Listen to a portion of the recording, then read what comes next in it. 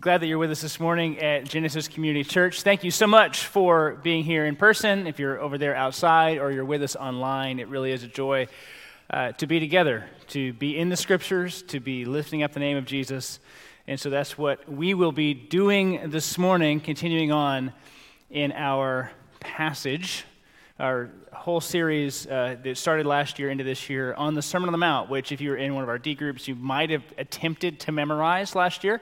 You might remember some of it, and you might not remember some of it, but as we go week to week, you'll be like, oh yeah, I remember almost memorizing that. That's kind of the goal. I'm going to start with this. For the kids in the room, or young adults, whatever you would prefer to be called.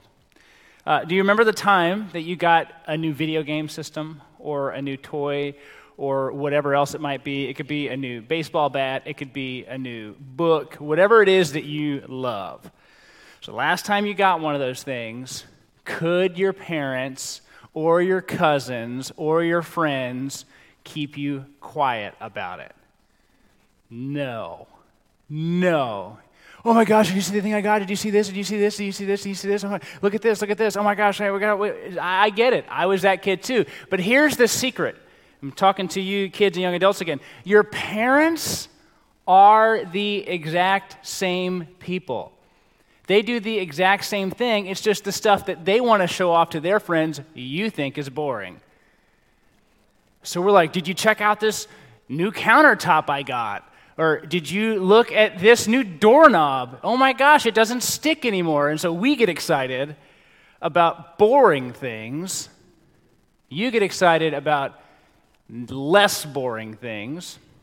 But it's funny because each one, the adults or the kids, will look at each other a little askew. Be like, why are you so interested in that? I don't understand why you could play that video game for so long. Meanwhile, those same parents are talking about their new tires on their car and how much research they put into it, and just how glad they are to have tires that aren't bald and that have a certain safety rating and everything else. You're just like, this is tires? So the conversation goes both ways. I get it. Then we'll kind of say all these kinds of things like, hey, glory to God, I got this new thing. Or if you're super spiritual, you'll use SDG because you like to speak in code. And you'll say, look at all these cool new things I have. But, and here's the problem, that newness, that coolness, that look at my new toy, look at this new thing, are you really excited about this new game, that wears off, doesn't it? It wears off if you have, a cool new house or new floor or new paint. It wears off. And then, be it weeks or months later, you're kind of back where you were, which is just kind of dissatisfied, wishing you had different things. Because accumulation, the gathering and gathering and gathering and gathering and gathering of things, it doesn't really satisfy, does it? It's almost like you have to keep doing it in order just to always get that little bit of an edge or high that you feel when you get new things. And if you can kind of pace your life right, then you can look at this holiday or this birthday or this anniversary, and you can kind of space out the things in such a way that you don't feel as bad. I mean, I get it, especially if your birthdays are during the holidays and you feel like Christmas and your birthday are kind of wrapped up into one and you always feel short-changed. Because you get one thing. It's like, well, you get more gifts for this, right? But like, we want the pace. We want to feel like we get new things regularly. And if you're in the room today or you're watching along with us and you know Jesus, you have a relationship with Jesus through faith. If you're you know better, right? Like you know what he's taught. You know that the eternal value that you get, and yet what happens, right? These hearts of ours that want to go and just attach to things, that just latch on to new toys and new ideas and new cars and new video games, and we just continue to feed ourselves this desire to accumulate, even though we know better, even though we've heard better. So how does knowing Jesus change or challenge our focus on stuff, on things? How should it change that? Well, we want to answer that question, and we'll continue in the next section of the Sermon on the Mount. So we just kind of made it through our month of January run. Happy February to you guys. Month of January, we talked about giving, prayer, and fasting as those three disciplines that Jesus says, do these things in secret so that you will be rewarded. Now he takes the theme of reward and treasure and contrasts worldly treasure with heavenly treasure. So we've had this theme of reward for the first 18 verses of Matthew chapter 6. Your heavenly Father will see it and will reward you. But we can be tempted, can't we, to still wonder if that's real. Am I really getting that reward? Is it really coming? And maybe if I could just find a way to enjoy some of the things on earth, then I'll get the best of both worlds. Right? I get Jesus if that's true, but I also get things. And things are nice. Yeah, the New Testament, in particular, is always challenging our love of things, isn't it? It's always challenging how we view money, wealth, possessions. It's always challenging the way we think about new cars and new houses and new clothes and new toys and new gadgets and everything else. You know, Tim Cook is not concerned about your contentment. He would prefer you buy new things all the time, right? New devices. They're all set, right? Planned obsolescence. Like this thing goes bad and then you got to get a new one. I'm wearing the same shirt in this picture in there too, just in case you're wondering. You go, well, man, my phone is 4 years old. I need a new one. Pretty soon it won't update. And so we get more, and get more, and get more, and get more. All of a sudden, we have a house full of devices we don't use and a heart that's empty. We're trying to figure out what gives. What gives? Why do I feel this way? Well, listen to Jesus' teaching in Matthew 6. Read the whole passage right now. Do not lay up or store up for yourselves treasures on earth, where moth and rust destroy, and where thieves break in and steal, but lay up for yourselves treasures in heaven, where neither moth nor rust destroys, and where thieves do not break in and steal, for where your treasure is, there your heart will be. The eye is the lamp of the body. So if your eye is healthy, your whole body will be full of light. But if your eye is bad, your whole body will be full of darkness. If then the light in you is darkness, how great is that darkness? No one can serve two masters. For you'll either hate the one and love the other, or he will be devoted to one and despise the other. You cannot serve God and money. There are three different statements, and often we take them as three separate statements. Don't store up for yourselves, eyes, lamp of the body. You can't serve God and money. We take each of those and kind of just parcel them out. But they're really three statements that are reinforcing the same idea about our stuff and our heart and our things and our treasure. So what we're going to do this morning is see what our treasures reveal about our hearts. And then those last two teachings are really about our focus, our devotion. So pray with me as we begin. Heavenly Father, we are a people who love things. We love to gain and to gather. We love our toys and we love our status that it brings. We love to talk about it.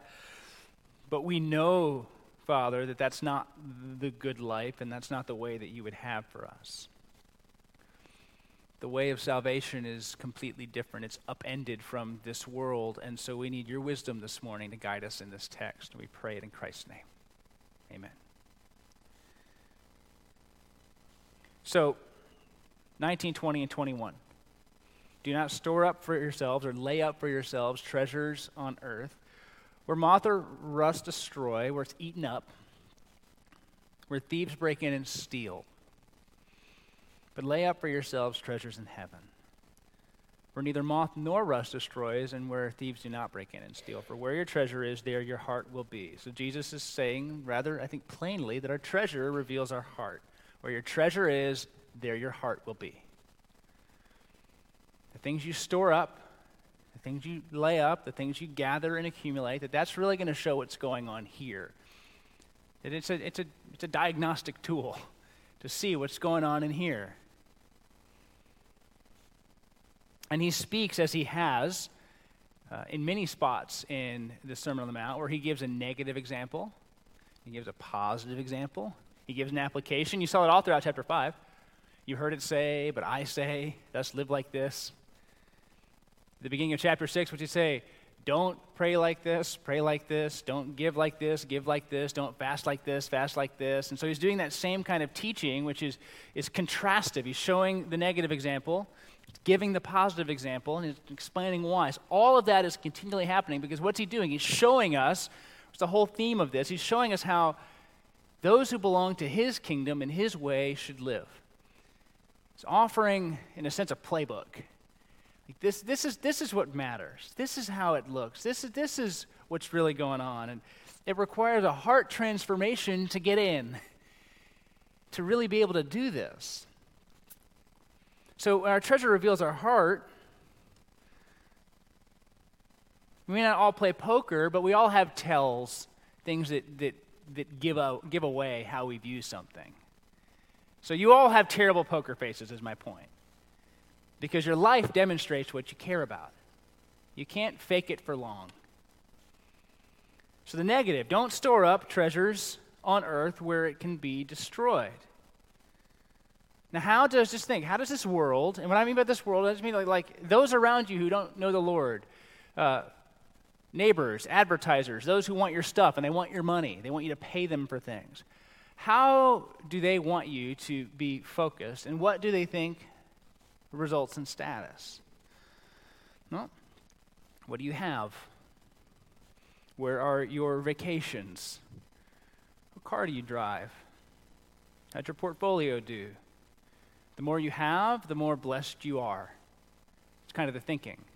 You have more, you're blessed more. You have a lot, God really likes you. If you have a little, you must have done something wrong.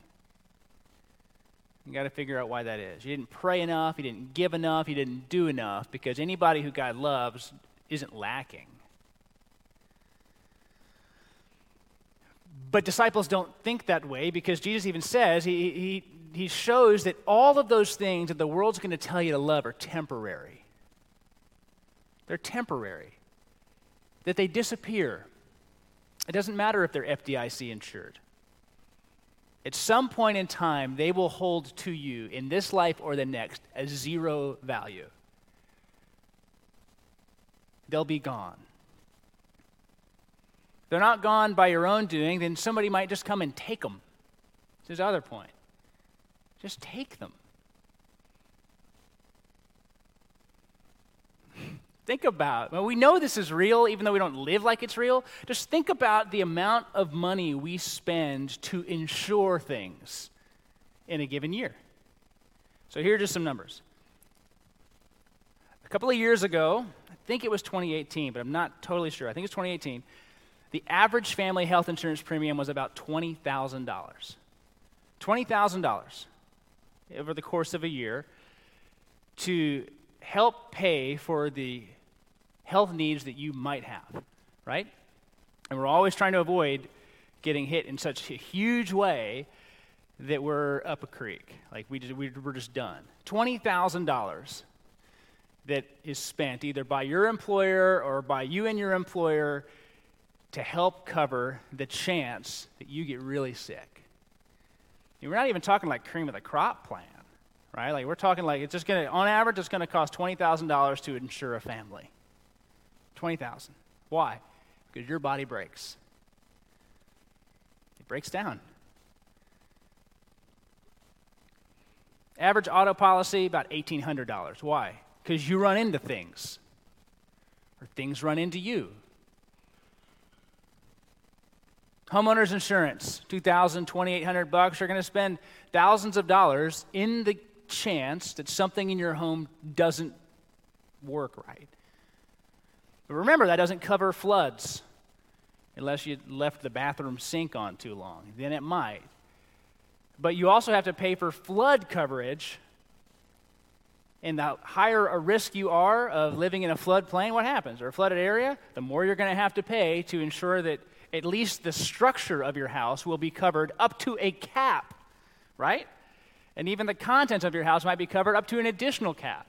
Like we pay, think about that, like tens of thousands of dollars a year is paid because we know things break. Because we know they might get stolen. Because we know they might catch on fire. And the insurance does give us some peace of mind, but it gives us peace of mind because we know it could break. Not insuring things that might not break, we're insuring things that we know break. And what is one of the biggest stressors that happens in our life if something happens to us and we're not insured for it? Right? There's nothing there. There's some panic that sets in. Thousands of dollars a year because we know things break. So what is Jesus saying? Don't accumulate things that break. Don't accumulate things that are going to go away, that have no eternal value. Don't do that. It feels so good, though, doesn't it? At times it feels really good to be able to show off something new. And the first scratch you get on the new car, it's like, "Gah!" Now, I remember doing this to my uncle's car. I laid like a ladder or something against his new truck. And it moved like an inch. And what happens? Hans causes the first scratch in his uncle's truck. I was afraid I might die. Right? Like, moth and rust could destroy that, but my uncle could destroy me. Because it was new. It's a new thing. But don't store up, because they don't last.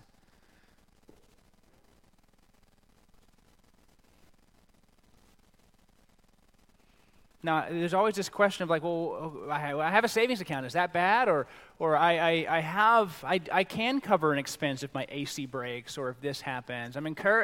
Christians encourage me to have an emergency fund.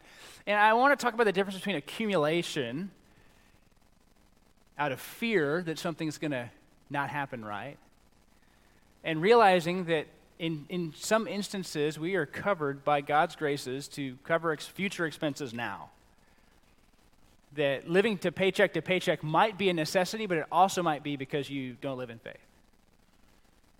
I'm not going to know which one blanketly here. Some people seriously are trying to make ends meet. Other people live at whatever amount of money they get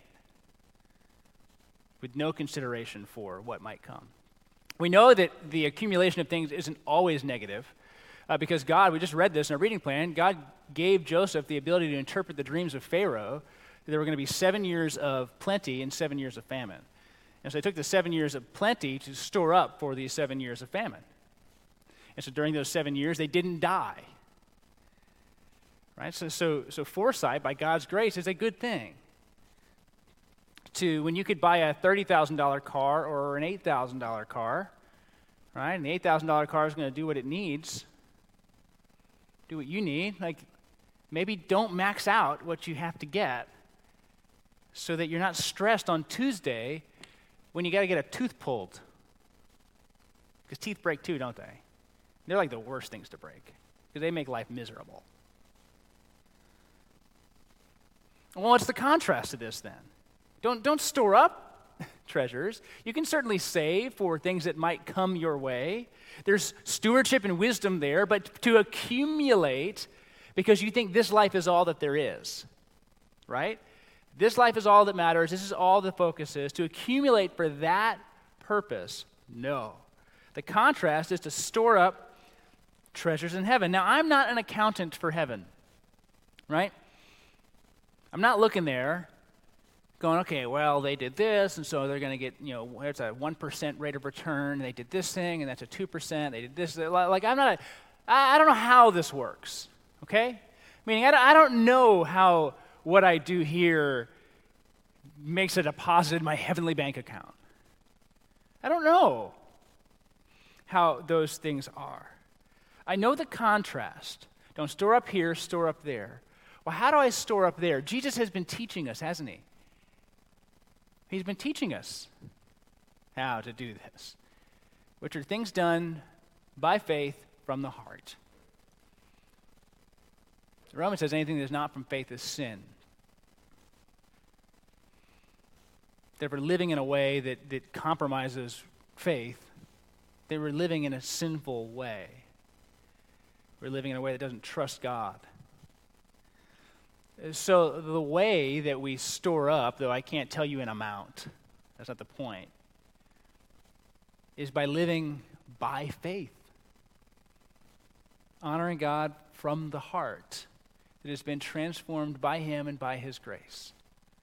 You've seen examples of how to do that in chapter 5 when he's telling us how to live reconciled with one another, how to have right relationships, how to pursue fidelity in our marriage, how to go the extra mile with those who have wronged us, loving our enemies, praying so that our Father sees and not so that we are rewarded by man, that we give in a way that hides us as the giver, that we would fast and not try to draw attention to ourselves. All of those are things done from a position of faith. All of those are rewarded. So it means when you're storing up things here versus storing up things there, it means you have set your eyes on what really matters. If you think this life is all that there is, then what are you going to do? But you're going to accumulate for here. If you think the next life is what matters, that life with Christ you have for all eternity, when He returns with a resurrected body and a new life, if that's what matters, then you live for that. And the things here become far less important, don't they? You know, that's our life. When you look only to this world, you hope in this world, and you make decisions based upon this world. This is what there is. Get rich or die trying. Money's how we are valued, then we have to be sure that we have it, or we look like we have it, and just run up as much debt as we possibly can. We need our kids to be in the best activities, the best schools, and the best ways. We need to show that off. But storing up treasures in heaven means that we live with our hopes in what's to come, that our time horizon is eternity, not 20, 30, 40, 50, 60 years from now, but eternity from now. And it really is a great equalizing question to kind of go, will I care about this? This is how I try to handle a lot of my life. Will I care about this in a week, 2 weeks, 5 weeks, 5 years? At what point in time does today's decision not matter? And the longer that I can answer that question, I think this decision is going to matter when I'm 60. This decision is going to matter when I'm with the Lord. The more significant it becomes to do. Right? A decision about your personal character and integrity is a decision that has significant impact beyond the next 5 minutes. A decision about whether or not to pray regularly and seek the Lord for the good of those around you, that decision has eternal consequences. Decision about what you're going to eat for dinner may not. The vehicle you drive, I hope it could last for you. You don't want to make it like, well, will this car work in 5 minutes? I hope so. Right? Will it work in 5 years? I hope so. I mean, you don't want to just do like live life. You're like, well, I just buy clunkers and hope they work. Like I get why you wouldn't want to have that perspective because you need it to live life, but then there become a point in time where you're starting to really get too worried about the thing and not as much about why you need it. So Jesus gives us that punchline the final line of it, that it kind of brings it home. For where your treasure is, there your heart will be also. Haven't we been talking about the heart every single Sunday? This is where it goes. And so he says, well, where your treasure is, there your heart is. What you care about, what you value, what you long for, where you spend your time, your energy, and your worries, that's really going to show where your heart is. So some simple things to consider. Do you think more about money or ministry? And by ministry, I don't mean like, these sacerdotal functions that we have. Ministering to people. Do you care more about money or ministry? Caring for those around you. Being an engaged church member. Loving people. Praying for them. Or are you really just concerned on your own life? Do you plan your life? Do you plan it out? Or do you pray for God's will to be done? Your kingdom come, your will be done on earth as it is in heaven. Give us this day our daily bread, right? Jesus is teaching us how to pray, and he's teaching us how to view life. So is your focus on life more about your plans for it, or submission to God's will and his plans for it? Do you angle for a promotion, or do you seek to be a servant? And honestly, being a servant might mean you don't get the promotion. You might lose out on status and promotion because you've settled into servanthood. And servanthood doesn't often get you promoted because you're seeking the lowest place. If we're not settled on what matters the most, we're always going to be worried about how we appear. What others think of us, what we think of us, what our family thinks of us, what our extended family thinks of us, what our kids think of us, what our neighbors think of us, what our classmates' parents think of us. We're always going to be worried about that if we're not settled in what matters. Jesus matters. Jesus doesn't want us chasing visions of what life could be like. He wants us with the vision of what he will be doing. Every tribe, tongue, language, worshiping him. Surrendered to him, looking to him. And he helps us, this vision, this look helps us in these next two statements. Statements are often just taught separately because how they feel seems different. Like they go, well, this seems independent and this seems independent, but we're going to look at how they connect. So 22 through 24, the eye is the lamp of the body. So if your eye is healthy, your whole body will be full of light. But if your eye is bad, your whole body will be full of darkness. So if the light in you is darkness, how great is that darkness?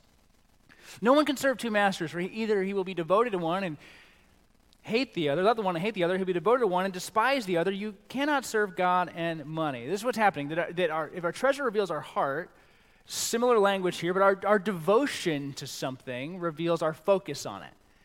Now, that would make sense, right? A devoted father cares about his kid. A devoted worker cares about his or her job. A devoted mother cares about her family. A devoted husband cares about his spouse, right? Like when we say a devoted ... what do we mean? Clearly, it was evidence that they had interest or care for these areas of life, that mattered, because that's where their focus was. Now, Jesus is going to give two illustrations. One's on eyes and light and darkness, and then one is about serving two masters. So the first part, and this is a fun one because it's just one that just kind of feels jammed in there.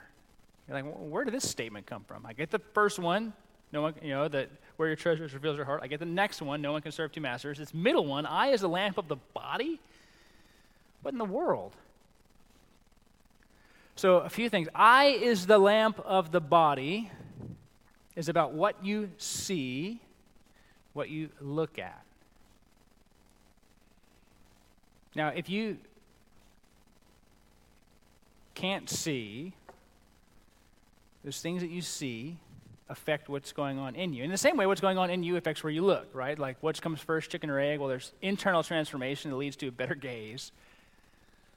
But recognize the connection between where we give our attention and what's really going on in us. Where do you look? And as your gaze changes, often what happens in here is changing too. The eye is the lamp of the body. That where you look affects what's going on in you. And what's going on in you affects where you want to look.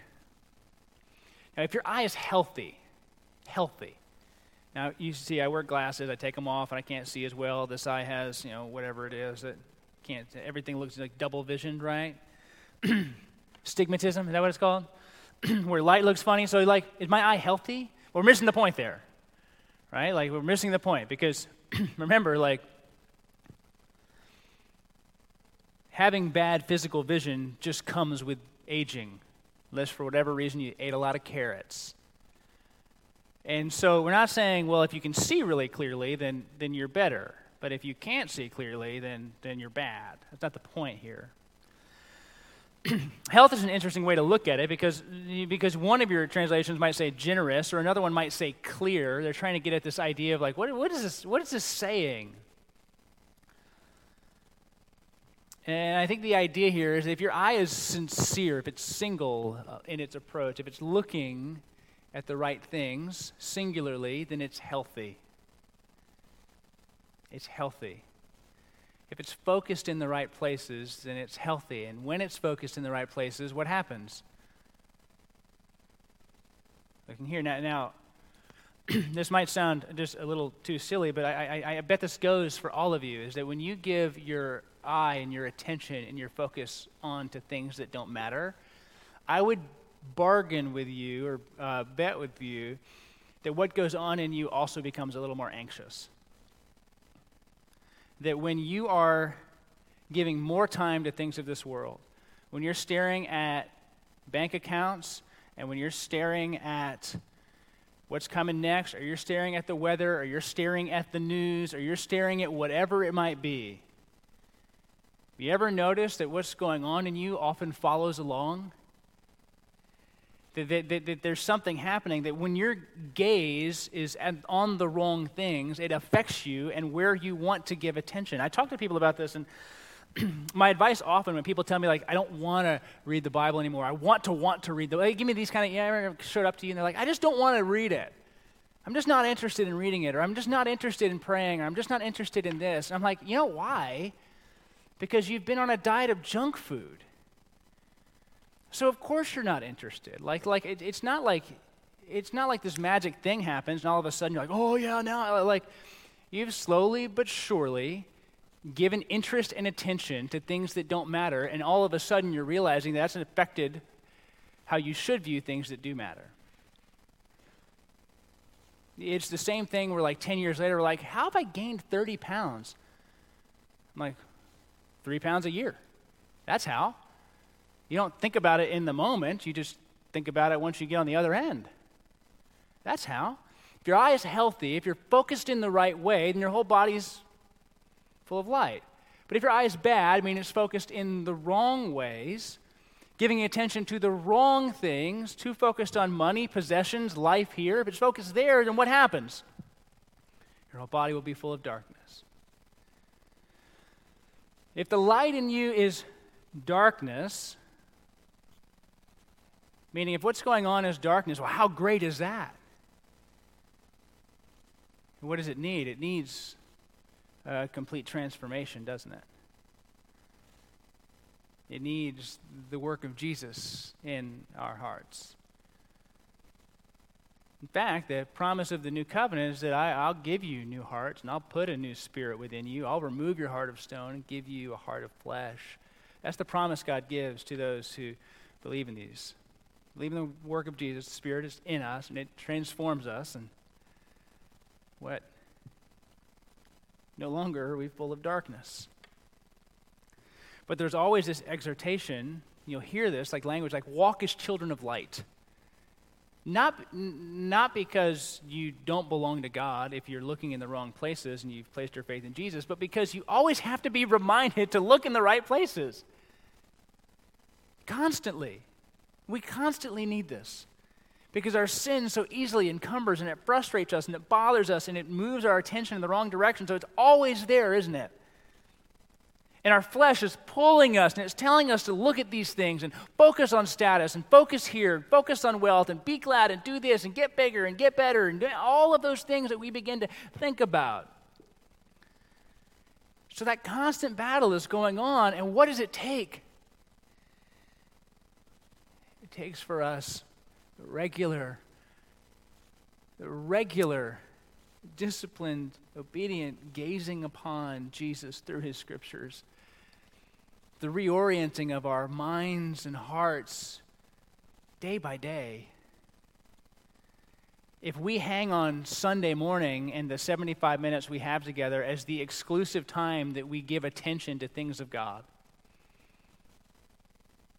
that we will often come in here tired, discouraged, and disengaged. Because we've been looking in the wrong places 6 days a week, maybe 6.5 days a week. And we expect half a day to make up all the difference for us. It's a regular, attentive look at God so that we see correctly. Perhaps if you feel burdened, struggling, or maybe even in a sense greedy and unconcerned with being generous, maybe it's related to our gaze. Let us fix our eyes upon Jesus, the author and perfecter of our faith. Maybe it's related to our focus. Maybe we're just looking in the wrong places to find the things that are lasting. Believer and unbeliever can do this, can't they?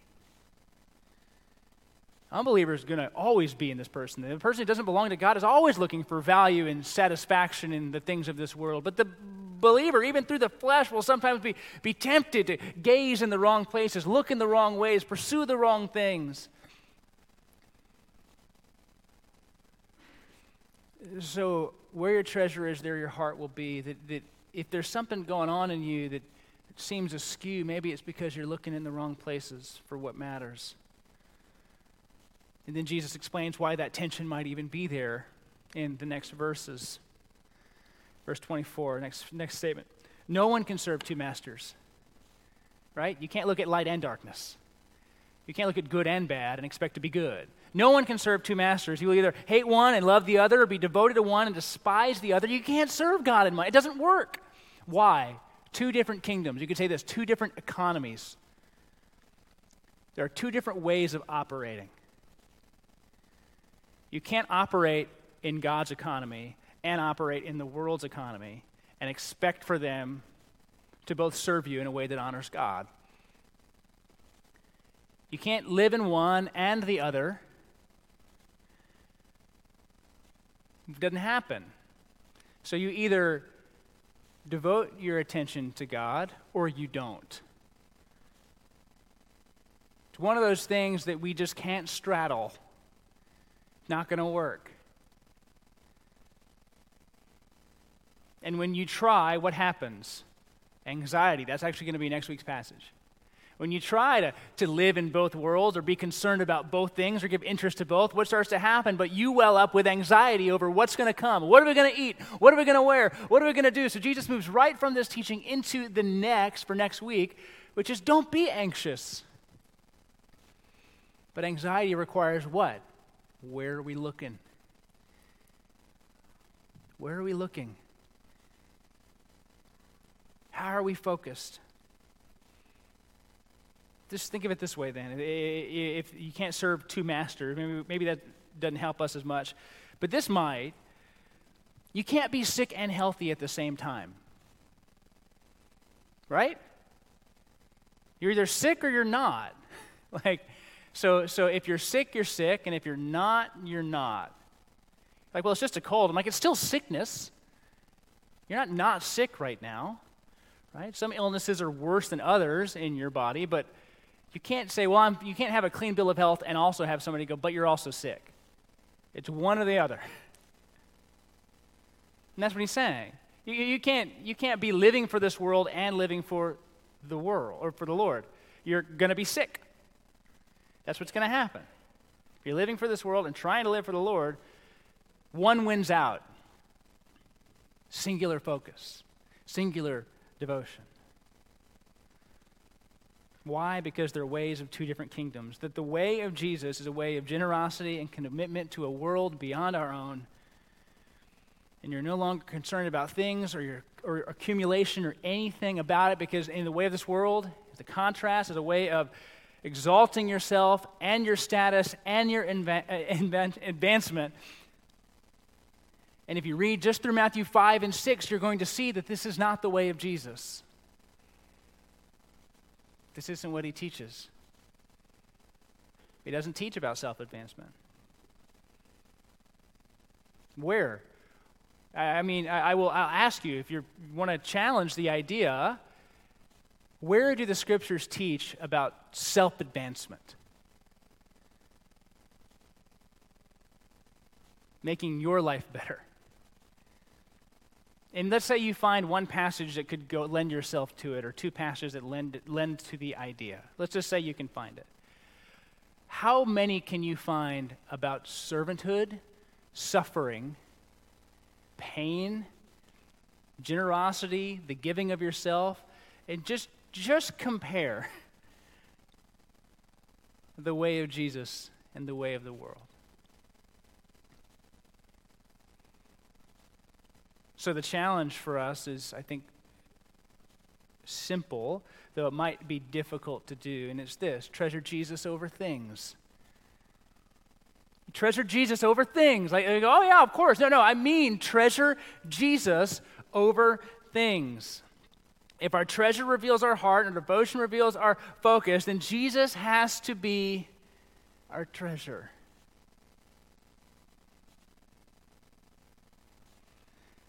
So much of our lives can be spent obsessing about the future. How much money we will have at retirement. How much will our kids have? What career path is the best path to achieve all those ends?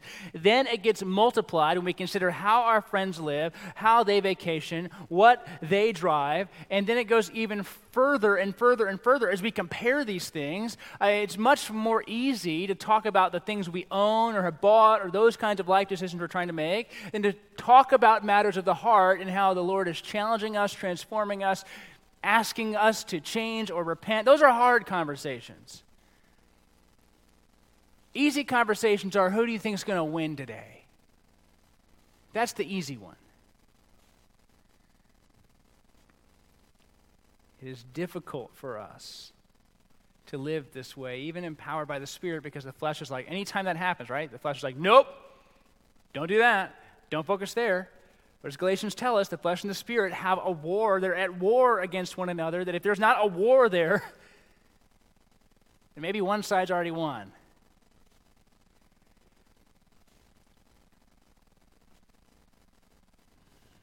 An early church father and preacher, John Chrysostom, maybe you heard his name, he says it like this: for riches and the desire of wealth is a drunkenness of the soul.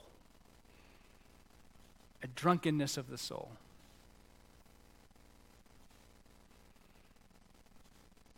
And we live in one of the richest countries in the world. Do you think, honestly, do you think that perhaps living where you live affects how you view things? Yeah, absolutely.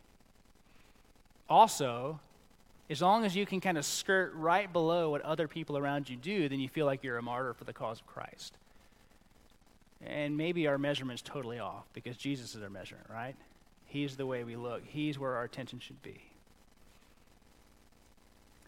But let us not think that our surroundings don't in some way affect how we live and where we focus. It affects me. It affects us. To treasure Jesus over things, it means that God gets your best attention, your time, and your gaze. The longer you look there, the more you see life differently. You know what an after image is, right? If you stare at a light long enough and you look at other things and you blink at them and you still see the light, right? That's the after image. I can't see any of you now because I stared at that one. If we gaze at Jesus, what happens? We look at this world and all of a sudden it doesn't look the same. It changes. The more we read, the more we engage, the more we discuss, even in regards to how we as a church family are memorizing the Psalms this year. As we memorize the Psalms and we read, the wicked are not so, but are like chaff that the wind drives away. When we think about that passage in light of the one who is blessed because he doesn't walk in the counsel of the wicked, or stand in the way of sinners, or sit in the seat of scoffers, but his delight is in the law of the Lord, and on his law he meditates day and night. He's like a tree planted by streams of water that bears fruit in its season. Its leaf does not wither, and all that he does, he prospers, right? When we think about that, what is that about? Gaze, attention. Where do we look?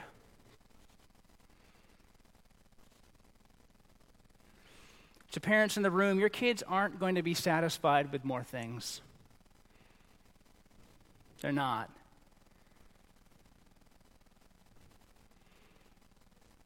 They don't need more stuff. They need your devotion to God, and from that, your care for them. That's what they need. They don't need new toys. Sorry, kids, if I mean telling your parents that, but it's true, and you know it.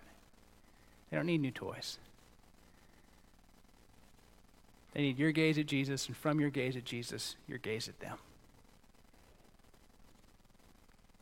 To give generously means that we treasure the world to come much more than the world that is. To be a generous giver is a mark of someone who goes, this world is passing away, so I am not ultimately concerned about having a few more dollars in the bank account when I die. Then when tough times come, if we continue to gaze at Jesus and live for his purposes and his ways, when tough times come, we have the perspective that is needed, one that endures. In fact, in the letter to the Hebrews, a group of Jewish Christians who were being tempted to turn away from Jesus because of the persecution that was coming, and if they just stepped back into Judaism, they would be more likely to be not persecuted, right? Like, so if they could just kind of give up the Jesus part, they perhaps would be safer. And the author reminds them of how they used to live, which is awesome. He reminds them of how they used to live to encourage them to keep doing that. You ever need that sometimes? Or somebody says to you, hey, remember how it was like 5 years ago? Remember how much energy you had and enthusiasm you had for the Lord? Remember your concern then? That's what he's doing here. He's saying, remember the times when this happened. And he's actually using that as a reason to say, don't leave. Like, you're in it. God's changed you. And so Hebrews 10:34, for you had compassion on those in prison. And listen to this. And you joyfully accepted the plundering of your property, since you knew that you yourselves had a better possession and an abiding one.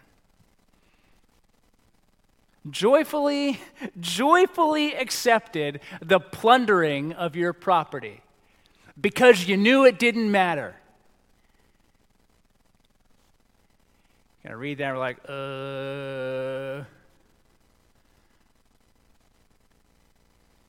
But why do you accept it? Because you knew that you had a better possession and one that no one could take away. It's not storing up for yourselves treasures on earth, it's storing up for yourselves treasures in heaven. And when the treasures on earth leave, what do? You worship. You worship. Because you get to live out an opportunity to say, that didn't matter. When Jesus is the one you look at, people stealing from you is an opportunity for joy. For joy. For worship. If you haven't ever put your faith in Jesus, believed on him and his sacrifice for you and your salvation, then perhaps this idea is foreign to you. Well, what I would ask you to do in this moment is turn from your sin and to Jesus. And as you walk with him, these things become clearer. They become clearer. Let him show you the parts of your own heart that don't trust, that latch on to possessions, that seek to accumulate so that you feel safe, secure, and have great status. Let him do that instruction in you. You just surrender.